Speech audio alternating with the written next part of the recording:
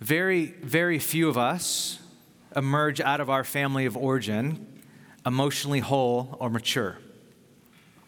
There are people who fill this church and other churches who know the Bible very well, who love Jesus and really want to follow him, and they still beat their spouse. They still will live with addictions they don't tell anybody about. They still abuse drugs. People who believe in the gospel that says that we don't earn our worthiness, but it's a gift of grace through Christ, but still live like they better perform or else they are nothing and they won't measure up to anybody. People who are raised in Christian homes worship God every Sunday and listen to thousands of sermons, yet they're miserable. Whether they're single or married, it doesn't matter. Miserable. And why does this happen? Why hasn't the power and the mercy of Jesus touched all those deeply entrenched parts of us yet? Why? Now, of course, there are many answers to this, but one critical factor that we must explore in emotionally healthy relationships is this. We must understand our family of origin. In other words, we have to go back in order to go forward. Now, this might be a new concept for some of you who were told that when you became a Christian, all things become new. Now, that's true in regards to your standing before God and your new identity in Christ, but understanding our family of origin can be summed up in two essential biblical truths, and they are the blessings and the sins of our families going back 2 to 3 generations profoundly impact who we are today. In other words, we might bring Jesus into our hearts, but our families have a way of living in our bones. The second is discipleship requires putting off the sinful patterns of our family of origin and relearning how to do life God's way in God's family. So these are the two things I want to unpack. See, in Christ, things are new, and discipleship now requires that we learn how to live in our new family of God. So these two things I want to unpack. It's important that I try, especially spend time on the first one, because I want you to understand what I mean and what I don't mean by this. So first, let's talk about the first one. The blessings and the sins of our families going back 2 to 3 generations profoundly impact who we are today. Our families are the most powerful group to which we will ever belong. Love it or hate it, our families growing up profoundly shaped who we are today. And what shaped your family growing up was profoundly shaped by your parents' family. This is basically all on display every Tuesday night in a TV show called This Is Us. If you like to cry, watch this show.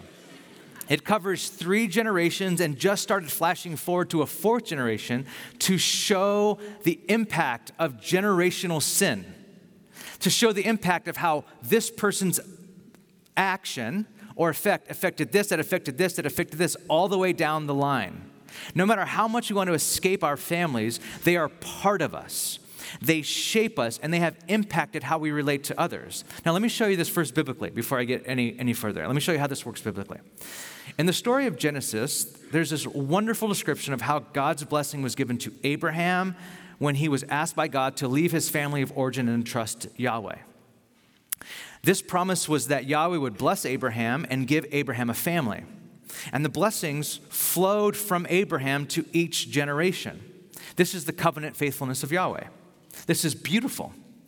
But also, if you read these stories carefully in Genesis, they lay out the negative legacies of Abraham's family, and it doesn't smooth it over at all.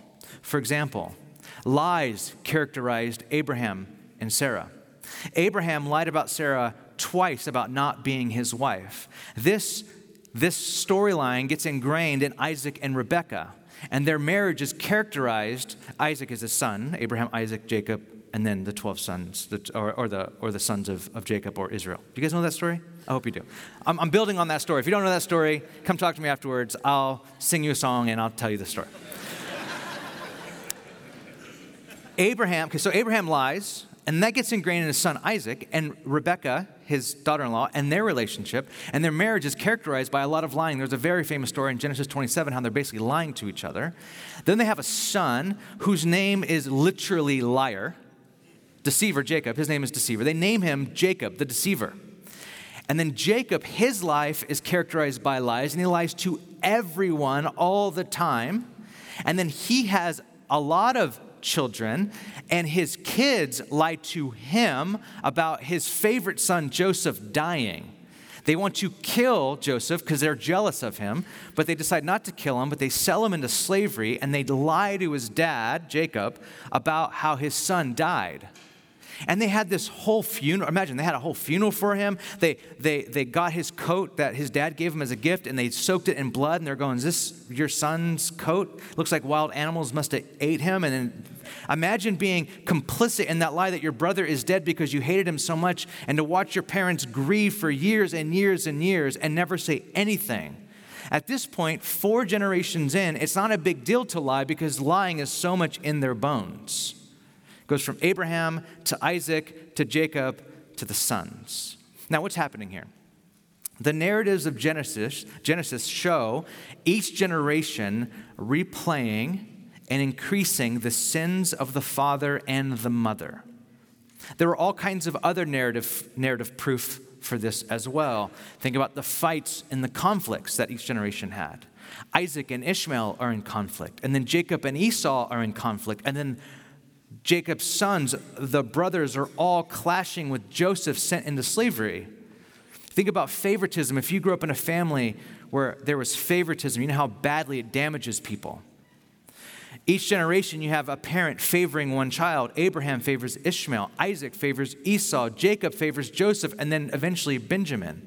And then this fuels the brothers' hate, where it breeds so much hate that they want to kill Joseph. Think about broken marriages. Abraham and Sarah's marriage is super, super messy. Isaac and Rebekah, nothing is positive said about their marriage except when they first met. After that, nothing positive is said. Jacob ends up having 2 wives, 2 concubines, 13 children, all living in the same house, and it's a horrific mess.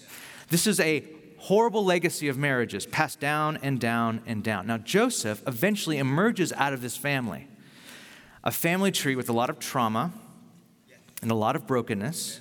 If anyone should have been destroyed because of their family, it was Joseph. But he doesn't. He's not destroyed. This is Joseph saying hallelujah, by the way. It's your sermon, man. It's yours. He walks with God. And with all this difficulty and all this pain and all this hardship, he saves his family and forgives his family, and he grieves his family and becomes a blessing to the nations. We'll talk about him more later. Okay, so what does Yahweh say about all of this? What Yahweh says about all this is found in Exodus 34. I have you turn your Bibles there. And the context of this passage that we're about to read is the sin of Israel. Israel now as a blanket term. Jacob is renamed Israel, and he has sons, and they become a tribe or a nation of Israel. So Israel now sinned with the golden calf. Remember that story we went through Exodus last year. Moses breaks the first 2 tablets that hold the 10 commandments because he's so angry that Israel is sinning with the golden calf. God tells Moses, you know what? Y'all should go on without me. You guys just keep going. I'll keep blessing you, but I'm not going to go with you anymore. You guys are a stiff-necked people. I'm not doing this. But Moses says, we will not go unless you go with us. This is all review from last year. Moses and Yahweh have a moment where Moses, I'm not leaving without you. And God's like, okay, fine, let's do this together, that sort of thing. They have a moment, and then Moses is like, okay, show me your glory, God. I want to see more of you. I want to know more of you. Show me your glory. And Yahweh says, you can't handle my glory. I will show you my back. I have no idea what that means. And I will proclaim my name over you. So this is the scene now. This is God and Moses. Moses asks for more of God. God says, I can't give you all of me because if so, you would probably die. You can't handle it. So I'll show you my back. I'll tell you who I am. I'll tell you my name. So here it is, Exodus 34, 6-7. And the Lord passed before him and proclaimed his name, the Lord, a God merciful and gracious, slow to anger and abundant in loving kindness and truth, keeping loving kindness for thousands, forgiving iniquity and transgression and sin, and will by no means clear the guilty, visiting the iniquity of the fathers upon the children and upon the children's children, upon the third and upon the fourth generation. So this is what God says. This is who I am. I am loving and merciful and gracious and slow to anger, full of loving kindness and truth. I keep my loving kindness for thousands of generations. That's a Hebrew idiom for saying forever. That's how loving kind God is. But then he says, he visits the sin of the fathers upon the children to the third and fourth generation. What does that mean? First, I have to talk about what this is not saying. What this is not saying, this is not talking about generational curses. This is not generational curses. This is not God saying, I will punish you for something your grandpa did. So there is this idea coming from this that God will punish you, or there's this curse upon you because of something that great-great-grandfather did in the war. And because he did that, now God's like, I'm sorry, I have to curse you. And this curse is upon you because something that your great-great-grandfather did, you don't even know him, but there's a curse upon you. That's not how God works. Deuteronomy 24:16 says, parents are not to be put to death for their children, nor the children put to death for their parents. Each will die for their own sin. You're held accountable for your own sin. Ezekiel 19:20 says, the one who sins is the one who will die. Child will not share the guilt of the parent, nor the parent share the guilt of the child. The righteousness of the righteous will be credited to them, and the wickedness of the wicked will be charged against them. Okay. The principle is God doesn't punish you for grandpa's sin or grandma's sin. Okay, so this is not about generational curses. Like there's a curse upon you that some witch doctor put on your grandpa, and now God has to honor. Like, oh no, that curse was upon you. I have to honor that curse. That's not what's happening. Okay, so what is God saying here then? I called my friend Tim Mackey, who runs the Bible Project, who happens to be a Hebrew scholar, and asked him this question. This is a really sticky passage. And after studying, I still didn't really understand how to make sense of it. So I called him, and he said that Exodus is saying something that we're to find the meaning of in Genesis. Because they roll together, right? Genesis, Exodus, they come right after each other. You're supposed to find the meaning of this passage in Genesis. Genesis gives us the meaning of that phrase, specifically Abraham, Isaac, Jacob, and their family, right? The third and fourth generation. And this is what Mackey said. He said, each generation's failures makes the next generation's environment in which they grow up even more difficult to be faithful to Yahweh. And because of that, it's like the compounding interest of sin and destructive family habits keep accumulating over the generations. That's the context of the golden calf.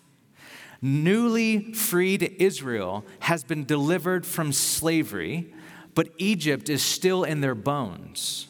Slavery and idolatry is still in their bones. Even though they're free and they're a new people and God's making them a new people, the second that Moses and God seem like they've left, they get triggered in some way, and then they make a golden calf and they worship the golden calf. Egypt is still in their bones. Where they grew up, their family, so to speak, their nation still in their bones. And what God is saying in this, when he proclaims his name, is that this will continue to happen and happen from one generation to the next until the cycle is dealt with. Okay, so what does this mean for us? Here's what this means. Your family lives inside of you. You are not just an autonomous self. You were impacted by what was going on in your family going back a few generations. You have a history in your blood. And what we see is that trends in families tend to be passed down. Things like mental illness, anger issues, addiction, marital problems. Emotionally Healthy Spirituality says it like this: unfortunately, it is not possible to erase the negative effects of our own history.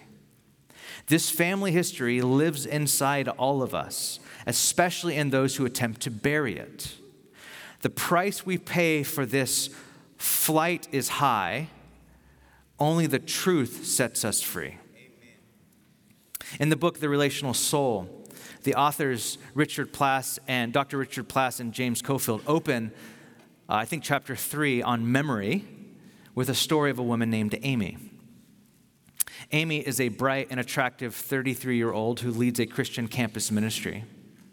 From all appearances, her early childhood was good. In high school, she was successful, lots of friends, top of her class academically. She went to college, she continued to do really well. In college is where she became a Christian. Eventually, her doing well in college and following Jesus eventually led her into Christian vocational ministry. And she's amazing what she does there as well. She was highly effective in her ministry and relationships. But the fact that she's in her mid-30s with no prospects of marriage began to trouble her. She dated regularly, but nothing comes of it. She says, I don't like living alone. I really want to be married, have a family, and continue to do ministry. At times I'm angry, and others I'm just sad. I think I might be depressed, but I don't want to take any medication. Why do I relate well in my work, but not my most personal relationships with guys? So determined to find the answer, she starts to go to counseling, where she met the authors. They start to ask about her family of origin. She says that she always thought of her early home life in rather idealistic terms. Her parents honored the Christian faith and attended church most Sundays. But as Amy continued to honestly review her experience, her idealism began to fade, especially when it came to her dad. I didn't want to be around him very much, she started to reflect. Actually, neither did my mom. It turned out that Amy's dad was extremely controlling and never satisfied. She said if my dad noticed me, he would give me something to do. And what made it so hard is that he was never pleased with what I did. He would critique me and tell me to change something and then give me another task. Amy recalled numerous times when her father told her she would have to stay home on a Friday night or a Saturday night because he wanted her to work with him. But when the time came, he would often leave without telling anyone where he was going. She said if I tried to say something, he would interrupt or correct me. If I really pressed him, he would flip from being dominant and condescending to acting helpless and pathetic. It was maddening. Even mom seemed resigned to dad's mood swings and just did whatever she could to avoid conflict. Once, while sharing with some of her early memories of her father, Amy rather unexpectedly said during counseling, I just don't trust any men. At that point, there was silence and then tears.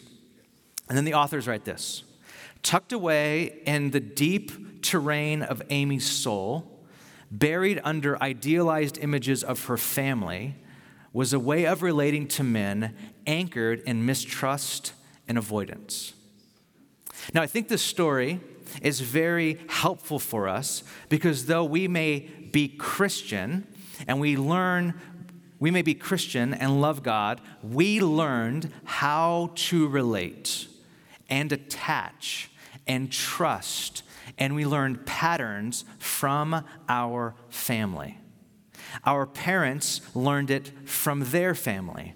And if you go back a generation or two and there's trauma, the effects of that trauma are passed down to you. My dad, for example, traumatically lost his mom when he was young.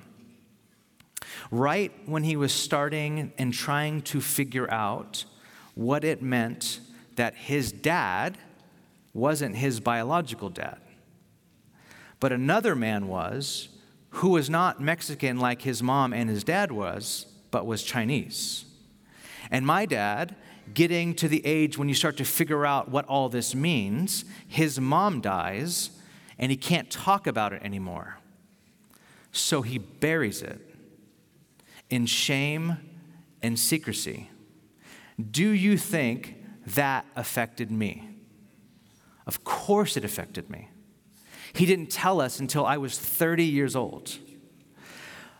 He didn't tell me about this, but what he did pass on from this traumatic event that he went through was shame and secrecy that plagued our family and still plagues it till today. These things live in my bones. Kenneth, I don't know how to say her name, Weingarten, I think, probably, I don't know. She's a professor at Harvard Medical School and has done extensive research on how the traumatic experiences of one generation are passed to those in the next generation. For example, she has studied Holocaust survivors and their families, survivors of terrorist attacks, and children of parents with PTSD, and she writes this: What is past is not the trauma itself, but its impact. Silence is the key mechanism by which trauma in one generation is communicated to the next. We are accustomed to think of silence as an absence of sound, but it functions in families in much more complex and confusing ways. Silence can communicate a wealth of meanings. It is its own map. Don't go there, don't say that, don't touch, too much, too little, this hurts, this doesn't. Silence co-occurs with numbers of other phenomena.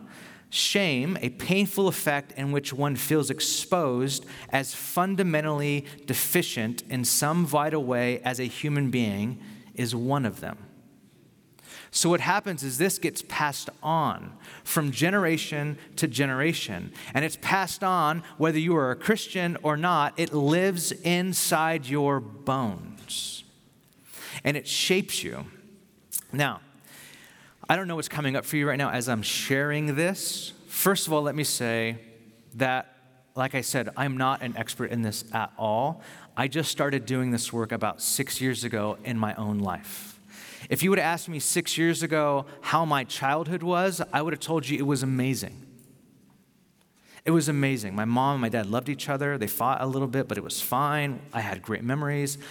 What I did not understand until 6 years ago, until I started doing this work, was that I had purposely repressed or forgotten a lot of the stuff that happened when I was a kid, and then how it affected me, especially under stress, especially when things around me were going, where it felt like were spinning out of control. And that's where all the things, I can tell myself all the Bible verses I needed to deal with my past. This stuff lives in our bones. Now, there's a lot more that I want to say about this. I want to talk about attachment theory and about shame and about doing a genogram. I just don't have time to do that in a sermon. I don't even know if it's helpful in a sermon to do all of that. Can I recommend that you please read Relational Soul? Also, the book The Soul Lifts Shame by Curt Thompson is another important book for you to read.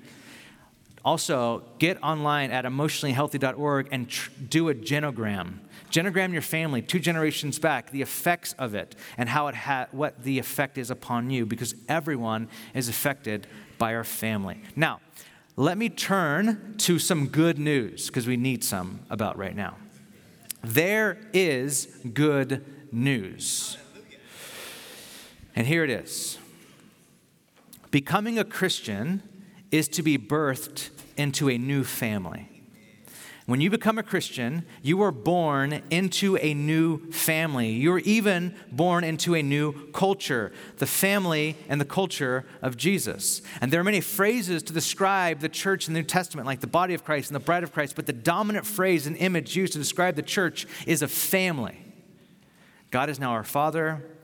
We have a new inheritance. Our legal debts have been canceled before God. We stand before God adopted as sons and daughters. We have a new future with a new inheritance. We're given new identities and new names. We're Christians now. It's a new family name. And everything, every other identity, structure, and name now comes second. Which means the most important blood you have is no longer your biological blood. If you are a Christian, it is now the blood of Jesus. That is the most important blood that runs through your veins. And this is why Jesus says that unless you hate your father or your mother or your brother and follow him, you cannot become his disciple. And what he means by that is because when you become a Christian, your new family and your first loyalty is to Jesus. Your first loyalty is to Jesus, not your biological family. Now it's Jesus. Now there's a very interesting story in Mark 3, verse 31. Where, I'll just read it. It says, it's on the screen. Jesus' mother and brothers arrived where Jesus was preaching, and it was like packed. Wherever he preached, especially indoors, it's got so much so where it was like standing room only. Standing outside, Jesus' mother and brothers arrived where he was preaching, and they were standing outside, and they sent someone to call him, and a crowd was sitting around him, and they told him, your mother and your brothers are outside looking for you. And Jesus says, who are my mother and my brothers?" he asked. And he looked at those seated in a circle around him and said, "Here are my mother and my brothers. Whoever does God's will is my brother and my sister and my mother." Okay, what Jesus is and is not saying, okay? First of all, he's not dissing his mom and dad or his brother. He's not like, "I don't care about them. Look at this. This is what I'm talking about now. This is my new life, Mom." Like, that's not what he's doing, right? Up until one of the things that Jesus does in his last words on the cross were to make sure that someone was caring for his mom. So he cared deeply about his mom. What Jesus is saying is he's redefining the family of God. Your family is no longer your biological family. Your main family is the family of God. Those who are loyal to me now are the family of God. This is a big deal. This is why you can never first be Dominican or Mexican or Chinese or African American or German. You are first a Christian, and then you are your ethnicity. You are not first American. You are first a Christian, and you're first loyal to Christ. Now, if you put any of these things first, it's called idolatry, and some horrific things have been done in the name of idolatry. Especially the mix of idolatry and religion. When you put one of these things first and then Christianity second, you get an idolatry, and then you start using your Christianity to persecute other people. It's horrendous. You are first a Christian. You are first a Christian, and your main family is those who are loyal to Christ. Now, discipleship requires putting off the sinful patterns of your family of origin and relearning how to do life in God's way, in God's family. So now what discipleship is to Jesus is being reparented into the family of God. If your family tends to live in your bones and what was passed on as shame or disoriented ways to attach and anger and addiction as a way to cope with life difficulties, the process of your discipleship to Jesus is getting those ways of being out of your bones. Get your family out of your bones and getting the new family of God in there instead. And so the key principle here is this: we can only change what we are aware of. This is important. This is why this work is so important. This is why reflection is so important, and community is so important, and talking about this is so important, and studying your family of origin and going, what kind of things have I implicitly learned from my family about the way life works and the way the world works, and what things can I hold on to and say that was really good, and what things can I let go of and say, no, that's not the way God's family operates. And you only could change what you're aware of. Think about it like this. How did your family process anger? Just think about it. How did your family process anger? Did they say anger is dangerous and bad? Don't get angry. It is so dangerous to get angry. And so you stuff all of your anger down, and you're like the stoic person, like, I never get angry. Or do you explode in anger to make a point? Do you just wait, and like, when am I going to make my point? And then you go, wow, and you just go Hulk smash everything. You're like, I didn't make my point, that sort of thing. Or is like sarcasm an acceptable way to release anger? Are you the kind of person that speaks under your breath whenever you're angry? You're just like, oh yeah, whatever that is. And that's how you slowly, the real question then is this: understanding that, how did my family do anger? And then the real question is, how do we do anger in the new family of Jesus? How did your family do sadness and grief? Did people hide their sad emotions in your family?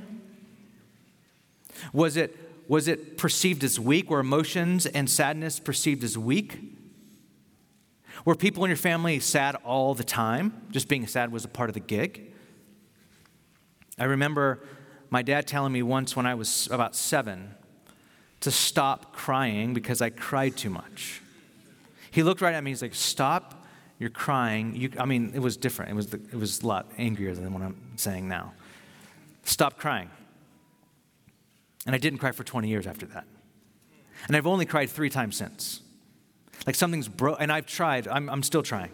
This is what I'm 6 years into this. I'm still going down, like, where is that from? Like, how do I grieve? How do I, for real grieve? But that's like in my bones. And getting that out, it takes a ton of work. How did your family talk about money? Was money the best source of security, and that's what your family told you, explicitly or implicitly? Was it the more money you have, the more important you are? Was it make lots of money so you can prove that you made it in life? Was it the money is the root of all evil? Money's a horrible, horrible, wicked thing. For me, I grew up without having money, and we surely didn't talk about money. When I was in 4th grade, my family had to file bankruptcy and move into a small house. We never talked about it. All I remember was I had to move schools. I went from having my own room to sharing a room with my 2 sisters when I was in 4th grade or 5th grade. I remember going to the Mexican market once a month and bought groceries on layaway. I remember that. So I implicitly grew up, but no one talked about this ever. And whenever we talked about it, we're not allowed to talk about it. So I implicitly grew up thinking that money is to be spent because you don't know when you will have it or when you won't have it. So spend it when you got it. Now, I don't have an explicit memory of coming to believe that. It's in my implicit memory. It's the way I feel about money when I'm just on normal default mode. And what I have to do as I become a Christian is I have to be reparented into the family of Jesus on how I'm to behave and believe about money. So I'm going to take all the implicit things that I believe around money and I'm going to form it under what Jesus teaches about money. But I have to do the work of going, what were the things that I learned from my family? We have to do this work. This is part and parcel of what it means to be a disciple of Jesus, doing this work. I've seen so many strong Christians, believers, leaders, and pastors. I want to put myself into this, that have been destroyed because they've never faced this shadow side of their life. They have never looked at what is in my bones. How do I react and act? Where is that coming from? They've put on top of everything this Christian veneer that says, well, I'm a Christian and I just believe what the Bible says. The way that you choose what the Bible says typically has to do with your biases. The way you read the Bible is a lens that was shaped by your family of origin. All of us read the Bible with a lens. And we have to be reparented in the family of God. Now, why do we have to do this work? Because when we meet someone, we don't typically say, hi, I'm a mixture of compulsive defenses seeking to compensate for my inability to trust at a deep level. We don't say that, which is mostly true about all of us. That's not where we begin. We typically begin by telling our story. And the problem is, most of us are not really aware of the script we live out of from our story. And here's why. Again, from the relational soul. Our story is composed of 3 things: events, emotions surrounding the events we experienced, and interpretations, what we think we learn from the events and emotions of our lives. Events and emotions don't become a story without an interpretation. Our interpretation is the script of our lives. And so what they write as clinical psychologists, they events, emotions, and interpretations. There's something that happened to us, and there's a way that we felt about it, even that we didn't know when we were super young that we even felt that way about it. And then we tell ourselves a story around that, and that story becomes a part of our implicit memory. It's just a part of our operating system when we don't know anything else is operating. It's just there. So let me use money as an example. There were events surrounding money when I grew up that impacted my story. So there was a few events in my childhood growing up around money and the way my family looked at money that impacted me and my sisters. And then there was emotions that around that event that I don't remember. I don't remember the emotion. I don't remember how I felt then. But what it did was I told myself a story from a very young age, and I started living out of that script. So much so when I first realized that you can buy something on credit, I went bananas. I didn't even know that was a thing. But like I turned 18, they sent me this thing in the mail. I'm like, free money? This is the best thing that's ever happened to me. This is amazing.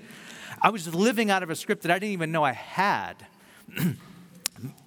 have a sibling, her and I have struggled with this our entire adult lives because of the way that we grew up. Now, the events and the emotions are fixed. I can't go back and change the events, and I can't go back and change the emotions. They are fixed in the past. I cannot change them. They are what they are. The only thing that I can change in my story is the third factor, my interpretation. The interpretation held in my implicit memory must be transformed so that it's receptive to God and to my family and to others. So I do this by coming to terms with my past. I repent of how my past shaped my sinful habits that I've brought into my life with God, and then I start telling my story. I start to process with someone who loves me or someone trained to process these kinds of things. I start processing the story that I've told myself and I'm living out of, and then I allow God to reinterpret my story.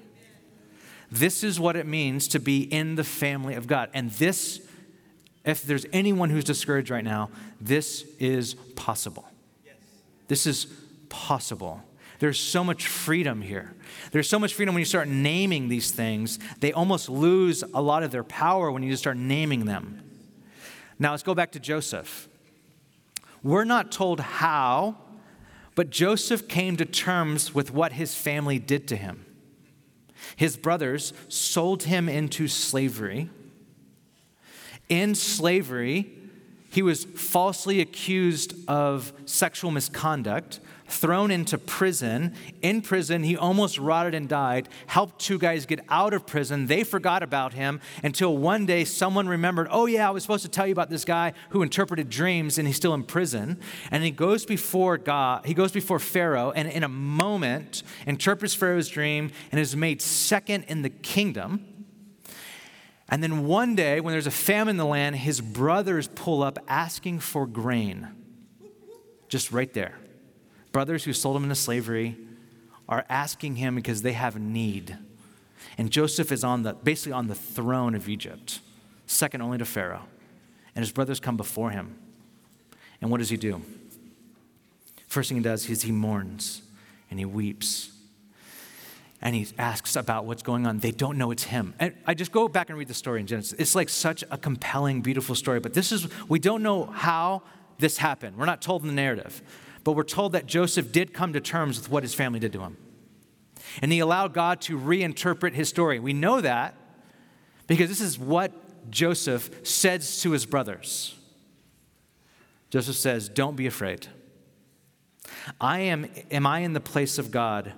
You intended to harm me, but God intended it for good, to accomplish what is now being done, the saving of many lives. So then, don't be afraid. I will provide for you and your children. And he reassured them and spoke kindly to them. At the end of a movie, you know how this usually goes down.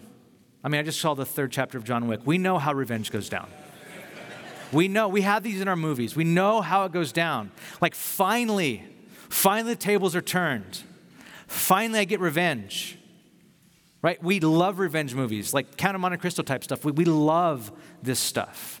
Joseph gets in this place, and he allows God to reinterpret his story. Brothers evil, God was actually doing something for good so that I can save you and my whole family. This is what God was doing the entire time, and God had, we're not even told in the narrative, but God had reinterpreted Joseph's story that all his family of origin stuff did not trigger him when he sees his brothers. He grieves well, he mourns well, he speaks the truth to them, and he brings them in and says, God has done this for good. This is possible. This is possible to see the things that have happened and gone on in your life, the most horrific things that have happened that were not your fault at all, to be reinterpreted by God. Now, there might be a lot coming up for you. And there are 2 invitations that I want to give to you as we end that might keep you from shutting down. Because I know that some of this stuff, when it hits you for the first time, it can be overwhelming. And the invitations are this. These are things that I learned in this journey. One of them I learned by reading Malcolm Gladwell's book, David and Goliath. And the premise of this book is that our shortcomings and our past pain have a way of making us who we are and giving us our edge, our creativity, our sense of justice, our path to success.